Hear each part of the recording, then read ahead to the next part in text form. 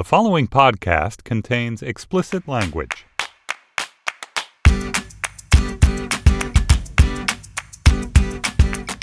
Welcome to Mom and Dad Are Fighting, Slate's parenting podcast for Thursday, August 10th, the Preteen Fashion Plate edition.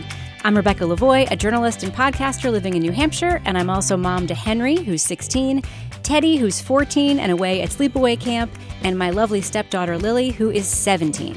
And I am Carvel Wallace, a writer and editor out in Oakland, and I am the father to Georgia, who is 11, but turning 12 very soon, and then Ezra, who is 14. Gabe is on vacation this week, but he will be back next week. Today we'll be taking a couple of listener questions about what to do about moving into a segregated city and managing a kid's personal style. Plus, our recommendations, triumphs and fails, and in Slate Plus, we will hear from a teacher facing an age-old dilemma around parents and their deadbeat school supply shopping, or non-shopping, as the case may be. But first, triumphs and fails. Carvel, do you have a triumph or a fail for us this week? I do. This whole past week has been the greatest of triumphs. I took just one of my kids. I just picked my favorite one. Just kidding. I took my daughter on a trip, just the two of us, and we haven't done that. I don't know that actually we ever have done that. Me and my son tend to end up having lots of time together because it's like male bonding stuff, and it's like, hey, come with me to the hardware store. It's like, okay, cool, Dad. And then in the car, we're talking about music and, like action movies. It's just very gendered in a weird way that I didn't expect, but seems to happen. And I feel like I don't really get a lot of one-on-one time with my daughter. So one of the things I did when I got this book advance was planned out a couple of trips for all the kids, trips that my son took alone, which we talked about last week or 2 weeks ago. And then I planned this trip for me and my daughter to go out and visit these friends of ours way on the East Coast. So she could have kind of an East Coast summer deal with the fireflies and the rope swings and the lakes and all that stuff. And so we went and did that, and it was great. And I just like when I traveled with Ezra to New York City, there was not a moment where I felt like this was anything other than just an amazing, interesting, funny, smart, rapidly growing person that I got to learn about on each day. And there was no it didn't feel like I was her dad and I had to, do any dad stuff. And she just had such a great time. And it was a small town in Massachusetts named Woods Hole that we have old family friends live there or have family friends that live there, long story. And so she just cut loose in this small town with all these kids, and she joined the teenagers, and she did the town tradition of jumping off the drawbridge into the water, which I would not have let her do if I had known, but I was busy back at, so she went and did that. And, it just was great. And we had such a good time, and I really enjoyed being with her. And it was so great to just see you see a kid every day, but then you get these particular moments where you go, I'm not going to do anything other than be with you. I'm not going to be with you while I'm cooking dinner. I'm not going to be with you while I'm working, while I'm emailing.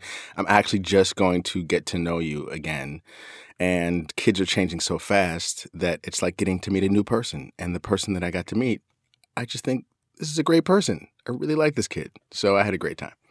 It is really fun just having one of your kids at a time for a protracted period of time. That whole dynamic, so much of being a parent of 2 kids or 3 kids or more kids is managing the relationships between the two, between the kids. And, it adds a layer that when you take that layer away, the communication is so great. As I mentioned in the intro, my son Teddy is at summer camp right now for 2 weeks. And I was in the car with Henry yesterday, and we were talking about, I don't know, when parents get on his nerves or whatever. And he said, the only time you get on my nerves is when you take Teddy's side. And I was like, well, that's because in those moments I love Teddy more and I'm choosing him over you. And of course that's not the case, but it just we laughed about it. And that's the kind of joke you can only make when you have one of the kids in the car. Your sense of humor is different, right? Yeah.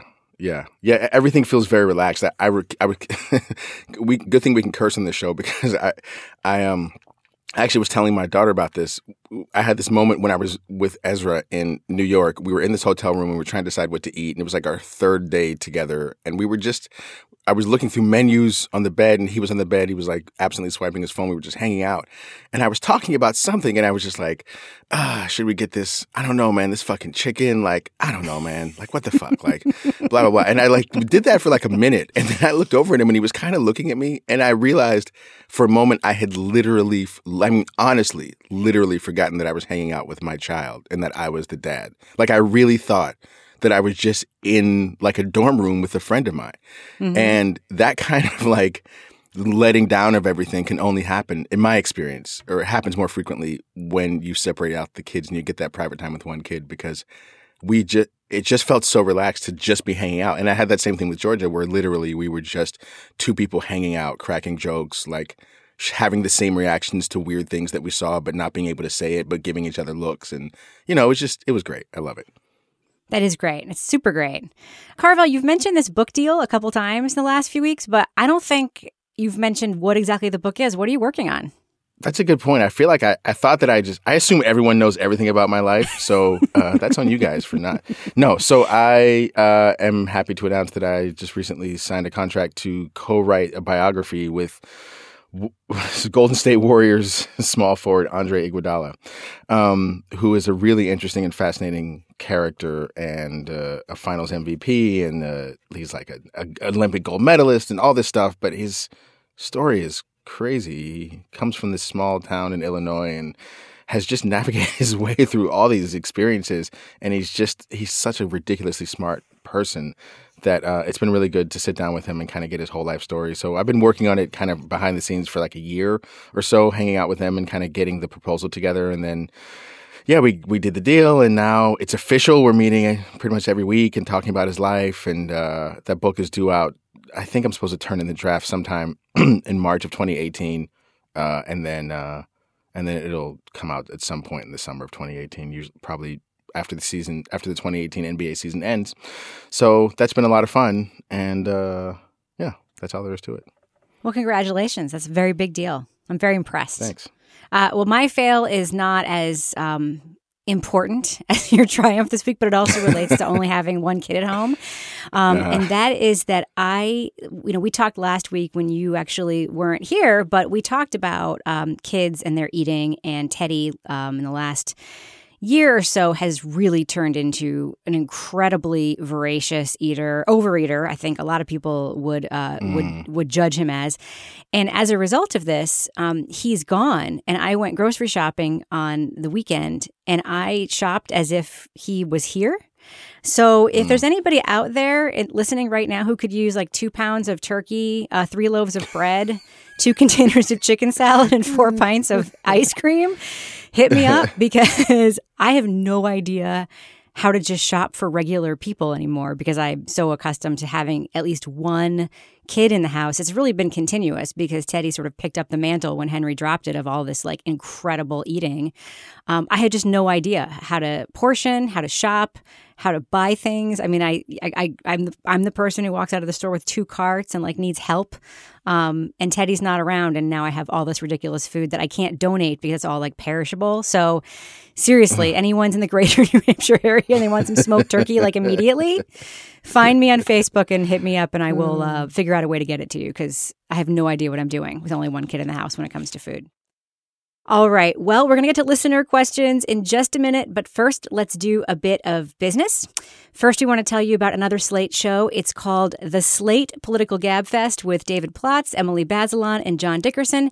If you listen and like our show, there's a good chance you like the Political Gabfest. I'd say there's a good chance you might even like it a lot better than you like the show, but maybe that's me. I love the Political Gabfest. On the show, they take 3 political topics from the week. They dissect and discuss, and these days there's a whole lot to discuss. So check out the Political Gabfest at slate.com/gabfest or wherever you get your podcasts. And we want to hear from you. If you want to ask Carvel and Gabe and I a question about parenting, leave us a voicemail at 424-255-7833. It's the very best way to have us respond to your questions. We love hearing your voice on our podcast. Again, that number is 424-255-7833. And today on Slate Plus, we will hear from a teacher who is really desperate to find tricks to get parents to buy the basic things that she thinks that parents should be responsible for buying for school.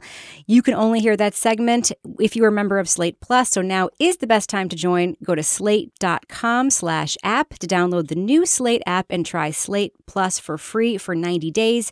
You'll get bonus segments from all your favorite Slate shows and ad-free podcasts. I finally got my Slate Plus membership set up, and I am really, really loving it. So get yours right now. Yeah, it's cool. I want to say for Slate Plus too that I just got one too, and it feels like you're going behind the velvet rope, yes, but of the intellect. It's really good. It's and the ad-free stuff. Way to make it gross, but yeah, it kind of is. There's no sex in Slate Plus, though, right?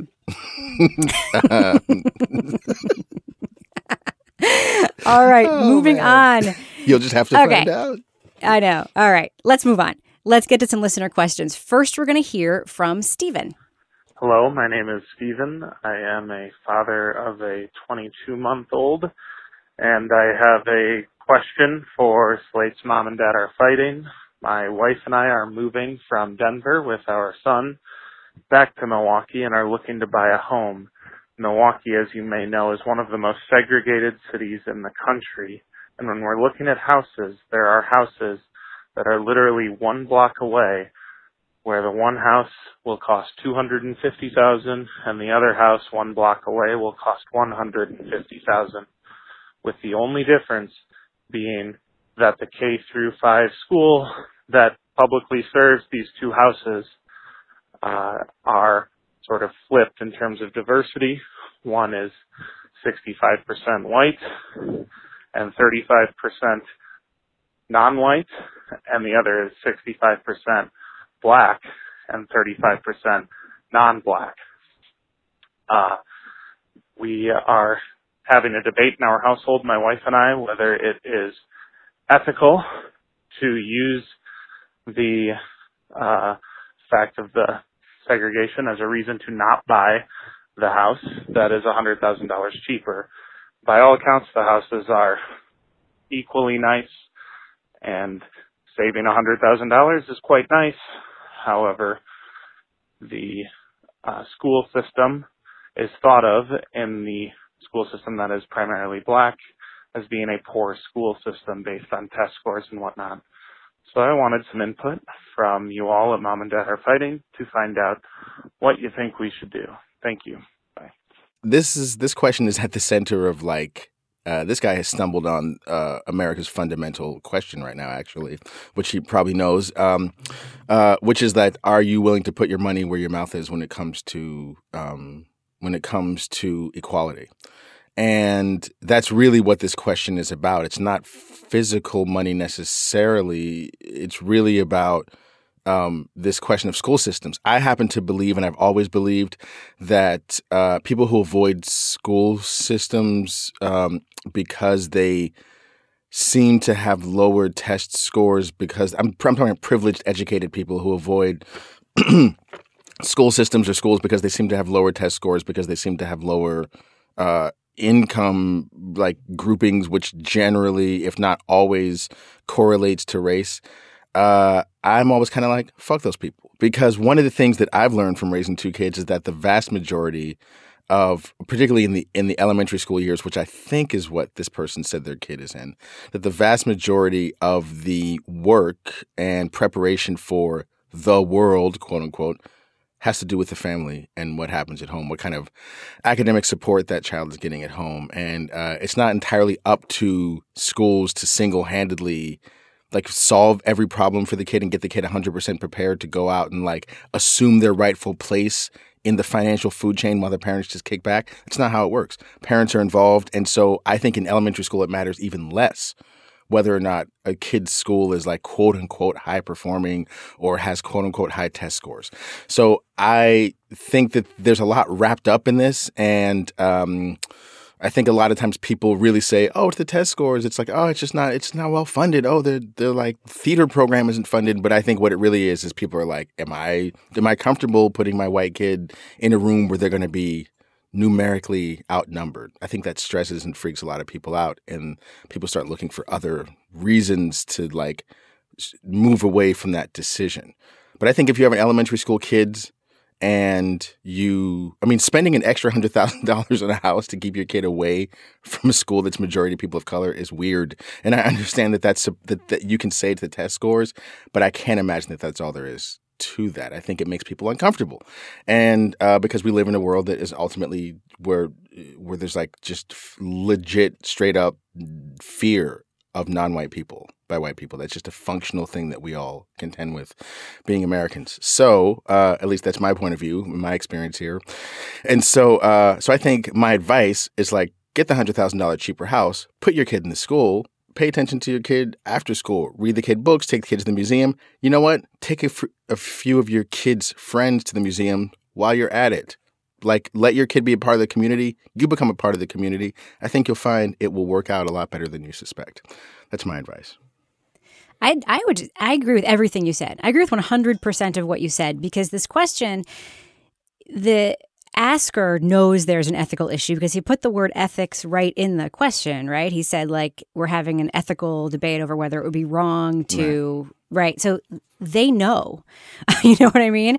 And I think there's part of it too that's, you add to the perceptions of schools, which you are 100% right. A lot of that data, if you look at like population by race, you'll see the data skewed like in a really, really disproportionate way that would be fixed if people would just agree to send their kids to diverse schools and each school had an actual diverse population, right? The reason that some schools test better and have different, outcomes in other schools are because schools are segregated. And if schools were not segregated, just mathematically, everything would kind of balance out. People would have the same resources or closer to the same resources. I think there's an opportunity here to be the parent that stands up for that and that demonstrates that to your kids, that that's an important ethical choice that you've made as a family. I also think there's an opportunity here. I'm sure that when these people move to this new city, they may also be worried that they may get like some parental side eye, like you didn't make the decision to send your kids to the better school just to save money on a house or whatever. You then have the opportunity to have that conversation and say, hey, I think it's wrong that these districts are so disparate and seen so disparately, and it's reflective in the house prices.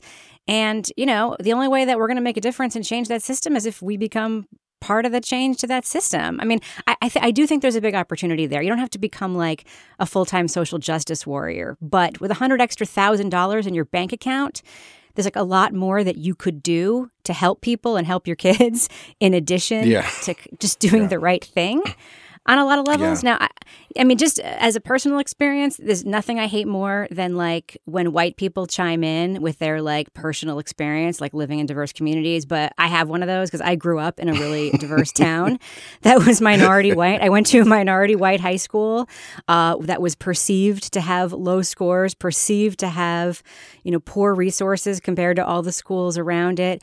And let me tell you something, my point of view into the world at large is just a lot broader and a lot bigger because my community of friends was diverse, because I had to make my way in situations that felt, a little bit foreign to me. When I first started going to the high school I went to, I had to sort of navigate social groups. I had to figure out, I did have a school where a lot of the white kids hung out together and a lot of the black kids hung out together, but then there was this big group in the middle and you had to make the choice. Do I want to be part of the big group or one of these two smaller groups?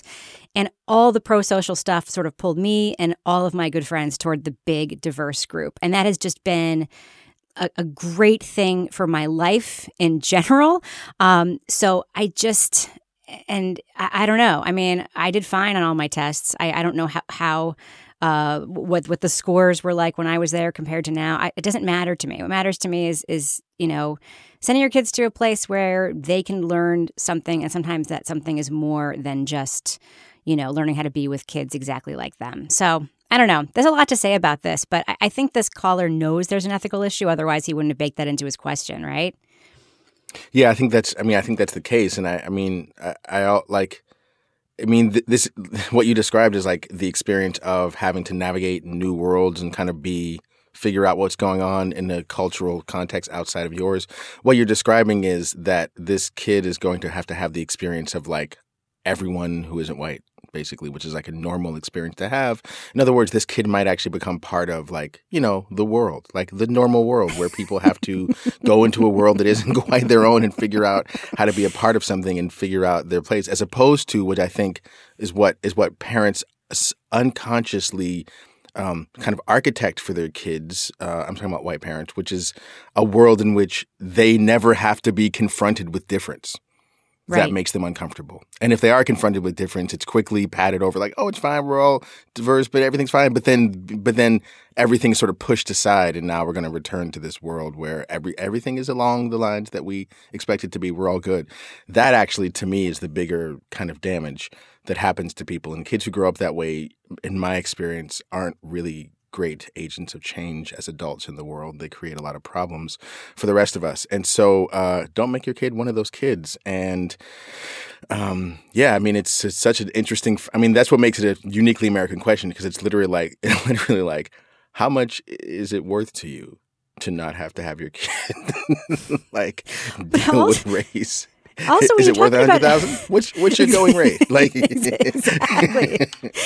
It's kind of like ick, right? I mean, there are communities where I know it's way more than 100,000. I mean, way more. 100,000 is like a relatively small price to pay for, you know, to be only with your own kind compared to a lot of other communities in the country. But wouldn't you also give advice the other way? I mean, there are some schools. And I'm not going to name names, in my state, most of them are private schools where they're not diverse. Oh, my God. And they have reputations for a different reason, like sexual assault and drug use and a party culture and a culture of privilege that is like disgusting. And I would pay to not send my kids to some of those schools. I mean, I think that there is, you know, I just don't. It's difficult to imagine, you know, nothing is going to be the perfect fit. You can get the thing that looks like the perfect fit, that feels like that everyone tells you is the perfect fit. And guess what? Your kid could still fail math. Hate to break it to you. Yeah. That could still happen. But there's a huge opportunity that you get to make in having conversations with your kids and them growing up and modeling what kind of parents they become because of the kind of parent you are when you make these kinds of big decisions and when you talk about why you made them. I think there's a huge opportunity here for this family. But here's my other, like, just easier question, like another thing to throw into the pile here. We're talking about a K through 5 school. Who the hell cares what the test scores are from a K through 5 That's kind of, school? that's kind of my other point, too. Yeah, I think that's a little bit of, I think that the test score stuff for K-5 is a little bit overblown. I mean, I really do. As a person having raised 2 kids through K-5, I think the test score stuff is a little bit over. It's just like people, there's so much fear. There's like, is my kid going to be prepared? It's a competitive world. Are they going to be able to make it out there? And so, yeah, exactly. So people need numbers to grasp onto. And like, we're all guilty of this. I mean, I know Joe and I absolutely look through test scores and we're like, well, this school is 8.5 and this school is 6.2 and blah, blah. You know, like everyone does that, you know, but like having older kids, it's like was nowhere near as important as we thought it was. It really, if you want your kid to be prepared for the world, you have to do stuff with them at home. You have to read to them. You have to encourage their work. You have to take them to museums. And if you really want them to be prepared for the world, you have to let them interact with kids that are not like them and kind of learn a more sort of proper place for themselves among people. And if you really want to be helpful, you have to show your kids what it means to help other people too. So if you have resources that families in your kids' classes don't have, you get to look for ways to help extend those resources to other kids and in whatever way is appropriate. And your kids also get to learn from that. So I think actually what you have is you should be paying $100,000 to go to this school, actually, because the opportunities to actually get a real education are pretty high here. Yeah. Yeah. Plus they'll have $100,000 in their pocket. So they'll have plenty of museum entry money to draw from, right? All right. Our next question is from Sarah. This is Sarah. Hi, Mom and Dad Are Fighting. I love the show as it's both so hilarious and so insightful. Here is my dilemma. My son Huxley is 9 and has become interested in fashion. I want to encourage his interest in his individual style, but I don't want him getting caught up in labels and looking like everyone else or not being school appropriate. I also want him to buy from consignment stores so his clothes are more eco-friendly and less tied to sweatshop labor. Finally, I don't want him to become too superficial in his quest for style. Please help me find places to give my son to get his unique fashion inspiration, books, blogs, Instagram accounts, etc., and ways to help him remain grounded and stylish as we go forward. Thanks. Well, you should follow Carvel's son on Instagram for sure if you want inspiration on Instagram. But Carvel, you've got really, really stylish kids. So, like, where do they look for inspiration? Where do they get their clothes? Do you have like boundaries around that in your family? No, we don't. And boy, this question is actually, I mean, it's lighthearted in content, but there's this one thing underneath this question that I think is a little bit of a bigger parenting issue, which is that oftentimes as parents, and I think I sensed a little bit of this in the caller's question. I don't know. I'm speculating here, but oftentimes as parents, we become more interested in what we would like our kids to be like rather than what they are, kind of thing. Mm-hmm, mm-hmm. And I noticed in that question, there's a lot of, I want him this, but I don't want him this, but I do want him to do this, but I don't want him to do this. And my experience is that none of that kind of matters. Your kid's just going to do what they do. And you certainly get an opportunity to have those conversations. Like, hey, here's some of the things I find problematic about this. Here are some of the things I'm worried about, et cetera. But I think that there's a weird thing that happens when a parent becomes super invested in a particular personality outcome for their kid. And it sounds like your kid, Huxley, is onto something awesome. The kid's 9 and is interested in fashion and is like at the level where they're trying to like do stuff and make things happen and research things. And I think there's going to be so much evolution over the next 7 to 10 years in the way that they deal with this. They may get really interested in it. They may forget about it by the time they're 12. It may never come up again. Fashion? What? Screw fashion. I just wear cargo shorts and baseball caps every day. I don't care. Or they could go totally down the rabbit hole and by the time they're 13 know more about sustainable clothes creation than you ever will. That can also happen. And the reality is, as parents, we actually have very little to do with whether or not that happens. So our job is just to simply encourage the fact of interest in something positive and try not to dampen it by putting too many restrictions on it. That's an overview. Doesn't answer the question that she asked, which was give me some names of websites and blogs and so forth. But it does address kind of like the larger issue. Rebecca, what do you think about that? Well, I think you're right, and I heard those things too. I want him to this, I want him to that. And when it comes to clothes and kids, there's also a thing that may not be the coolest thing to say, but anybody with kids who've gone through sort of the middle school thing knows that it's true, and is that sometimes you just like the clothing issue is about helping your kid get through the week, right? Like, because there's tribalism around clothes, or sometimes a kid, like, they really want to express their individuality through clothes. Like, Henry went through in 5th grade this like phase where he loved bacon. And so he like had all these like shirts that had like bacon slogans on them or whatever. Cute.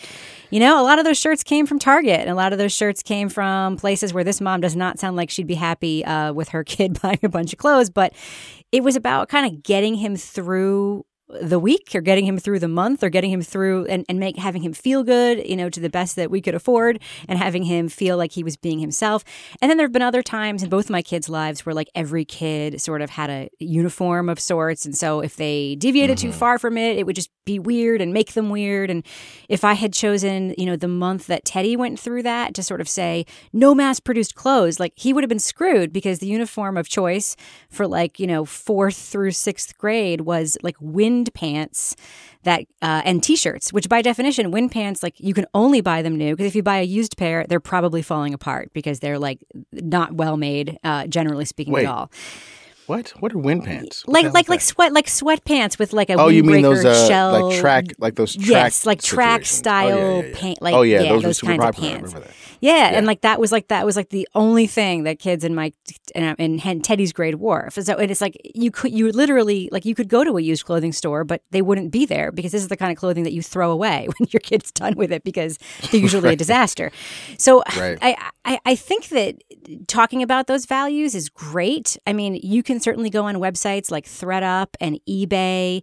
If there's something your kid falls in love with, maybe you could help them source a secondhand version or a better made version, and you can talk about why. But yeah, it is tough to make a kid just embrace your values because you think that's what the values should be without that broader context. So yeah, I guess I kind of land with you, Carvel, on this one. I mean, I think being interested in fashion is having a style is good, but that is where it gets sticky is when you make it so heavy, right? Yeah, I think so. And I mean, again, like I like want to like honor, as we say on the West Coast. I want to honor and respect this parent for like having these like this desire to like organize their kids' beliefs and feel. You're still laughing at that. Organize I can't this help parents, it. I'm this sorry. kid's organized, like this kid's beliefs system around this stuff. I think that's great. But I also just my experience has been that these things are a slow burn for kids, and you get to have conversations at this point. You get to introduce concepts, you get to plant seeds, but you don't get to define for them what they will and won't do with an extracurricular activity, particularly with values, because inherently the whole thing about growing up as a kid is that you need to do differently than your parents told you in order to understand the world. And so whatever you like insist is the thing, they're going to then be like, well, why not Target? Like Target, like now you're like, no Target. Then they're going to be like, well, wait a second. That's all I want to do. What's at Target now that I'm not supposed to see? So, and then that becomes a little bit about you versus them rather than the topic at hand. That's been my experience. And so I think that these conversations, the way to get to what the caller hopes to get to is to have these conversations, but have them as conversations. Ask questions of the kid. What do they think about this stuff? What do they think they should do? What do they think they'd like to do? And then find a way to do that. But I think if you panic every time someone comes in with a shirt that's made in China, it's going to be a rough road for you. And plus the other thing about kids' clothes is that they are only valuable for like 3 months because kids grow so fast. And so I think it's really, and without knowing where this parent lives, definitely the upcycle situation is great. We always thrifted for clothes, me and my kids. My dad actually taught me that. He was really into that. And that was back in the 80s when it was not cool to be at the Goodwill. My dad thought it was really great. And he'd be like, why buy new when you can buy used? And I love that. And I still do that with my kids. And now it's a little, they can rationalize it as part of like a thrift culture that was made cool in the past few years. And so they don't freak out about it, but they also love taking their clothes to donate because, for them it feels like good. They're doing something useful. They know that other kids whose parents are struggling and can't afford to buy new clothes, that they're being able to help that situation. So they understand the whole cycle of it. And that's because these are conversations that we've been having the whole time. Right. There also are a lot of like factory made clothing in consignment shops too. I mean, just because you go to consignment shops, you're not going to get all like, fancy American made, handmade things there. I mean, a lot of these things that we kind of look down on as being part of something that we wish we weren't part of, they exist in our culture, and they are in the consignment shops. My one sort of consignment shop complaint. It only kind of came up because the place where we go on vacation in the coast of Massachusetts, close to where you just were actually, and in the town that's near the place where we go, there is an amazing men's consignment store. And it is really rare to find like an all men's consignment shop and it is. We look forward to going there all year round. The kids always pick out like a ton of stuff. Henry is like really into clothes now, and he's kind of grown into his body, so things do last a little longer than 3 months in his closet, which is great. And like we look forward to going there all year because they don't exist. So I'd say anyone who's interested out there and starting like a cool business, I think men's consignment, man. Moms of teenagers everywhere, teenage boys everywhere will thank you. Yeah. It's a thing. Yeah, it's a thing that isn't out there. True. Yeah. Yeah. All right, let's move on to recommendations. My recommendation this week is a technology-based game that we play at a family friend's house all the time. It's through a service called Jackbox. It's an online service where you can buy games that you can download to your Apple TV or to your computer or to your gaming system. We always play these games on a Macintosh computer, and the game that has been a huge hit with our two families playing together is a game called Drawful.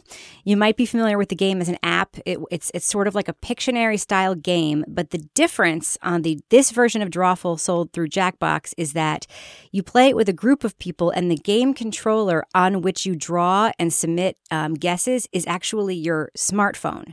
So you have people in the room with their individual iPhones or whatever, or groups of people, each of whom have one, iPhone, and everybody submits a drawing, and then all these captions come up and everyone has to guess what the drawing is, or you have to type in what you think the drawing is called.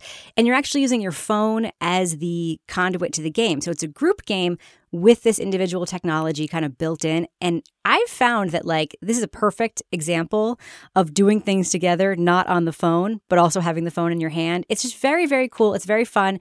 It's one of those ones where sort of like apples to apples, there's a lot of opportunity for people to throw out a real mismatch that just the bad guess itself makes everybody really laugh. The drawings themselves can be really silly and fun.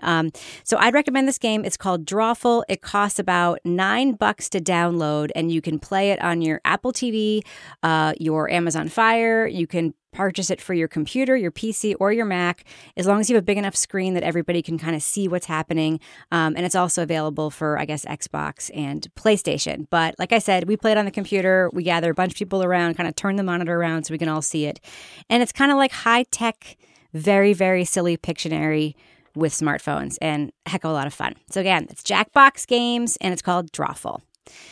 All right, Carvel, do you have a recommendation for us? I know you've been on vacation, but have you been able to cultivate one recommendation for this podcast? Yes, so many. I'm going to recommend the book that Georgia was reading while we were on vacation, in which she seemed totally entranced. It's called The Best We Could Do, an illustrated memoir by a writer by the name of, I believe it's pronounced Thibui. Thibui. And of course, we're going to put the link on the homepage. This was a book. It's an illustrated book. She tends to like to read graphic novels about emotional personal experiences. Seems to be her literary wheelhouse right now. And so this is a memoir about an emigration from Vietnam to the U.S. in the 1970s. And she just really loved it and had it with her at all times, and was reading it in the hammock and reading it before bed and reading it on the beach, and she just was really into it. And so, from what I saw, she would kind of read me various excerpts and show me pages from it, and I just thought it was such a great sounding book. So I think it's poignant in general as we discuss immigration generally as a nation, and when we talk about having kids gain understanding and empathy for stories outside of themselves and seeing the connections between them and other people, as well as the differences, which is kind of what the cultural idea that we're, sort of one of the things that we're trying to get our kids to learn in education as a way of being a member of the world. Books like this are really important. So once again, the book is The Best We Could Do by, and I'm sorry if I'm butchering the name here, by Thibui, Thibui. All right. It sounds like it sounds like your daughter has very sophisticated taste for a kid on a beach vacation. It's very impressive. She's landed there. I'm glad graphic novels are back, because she did a lot of reading in elementary school and would read chapter books, and was really, how when kids start reading chapter books, they feel really mature and they want to constantly always be showing you their chapter books. So she went through that phase. Then she tired of books. She was like, I don't like reading anymore. And I was so heartbroken. And then she discovered these heartfelt graphic novels. I think Smile was the beginning of that for her, that whole series. But then she's just been going deeper and deeper into these really complex stories of people having, real experiences. And I think the graphic nature of it really helps. So I'm like, go for it, man. Go for it. Yeah, I actually never had kids who were excited about reading chapter books ever. But the gateway drug for both of my kids to have them enjoy reading of any kind was Calvin and Hobbes. And guess what? There's a lot of reading to do in Calvin and Hobbes, even though it's a cartoon book. So, all right. Well, that is just great. Well, that is the end of the podcast. Mom and Dad Are Fighting is produced by Benjamin Frisch. Our homepage for the show is slate.com/momanddad. If you have a question you'd like to ask us on air, we would love to answer it, and we want to hear it in your voice. So call and leave us a message at 424-255-7833. You can also join our very robust Facebook community at facebook.com/momanddadarefighting. For Carvel Wallace, I'm Rebecca Lavoie, and we will talk to you next week.